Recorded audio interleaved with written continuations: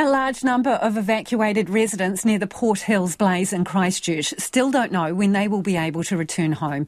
Those on Hoon-Hay Valley Road and Early Valley Road got the all clear to go back to their properties late this afternoon, but for others it could be a much longer wait. Samantha G and Angus Drever spoke with some of them.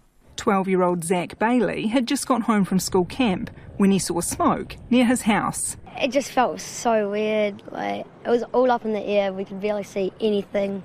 We saw a little bit of fire on the ground. More than 80 homes were evacuated. Luke Menzies was at his Craycroft home when he saw smoke. My heart was racing. I sort of didn't really know what to do.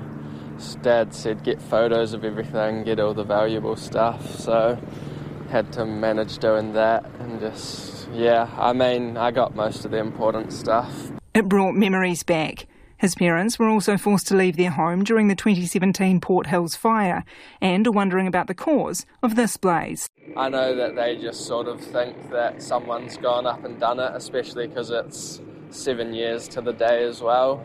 So it kind of just, if it's a coincidence, then so what? But I guess maybe there is nothing to it and it's just another fire. Dominic Leeming saw the flames heading toward her neighbour's house. She knew it was time to pack up their 3 dogs, grab the cat and leave. We're just on the other side, on the corner of the Summit Road and Worsley's Road.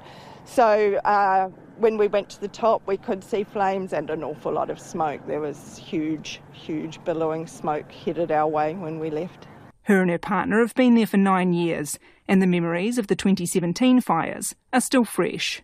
Yeah, that was a really stressful time. We were out for over 2 weeks, it's stressful and it's worrying, but we're very thankful. And we talked a lot to the fire crews at the Sign of the Kiwi before we left last night, and we're just very grateful that they're there doing a wonderful job. She's been worried about the fire risk across the region for some time. Those hills are so ridiculously dry at the moment. We've been very wary for a few months now and worried that this might happen, and we're hoping it wouldn't, but it has.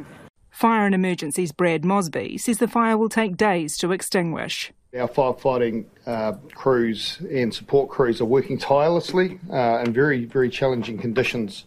The fire is still not considered to be contained at this stage. It is clear that this fire is going to be a long duration event. Today, Nathan Curry of the Alford Forest Fire Brigade was helping to set up one of several temporary weather stations across the fire ground.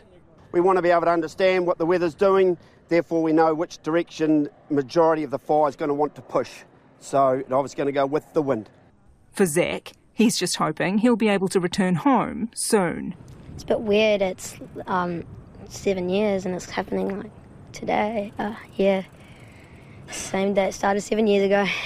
There will be another meeting for affected residents at the Te Hapua Hallswell Centre at 7 this evening.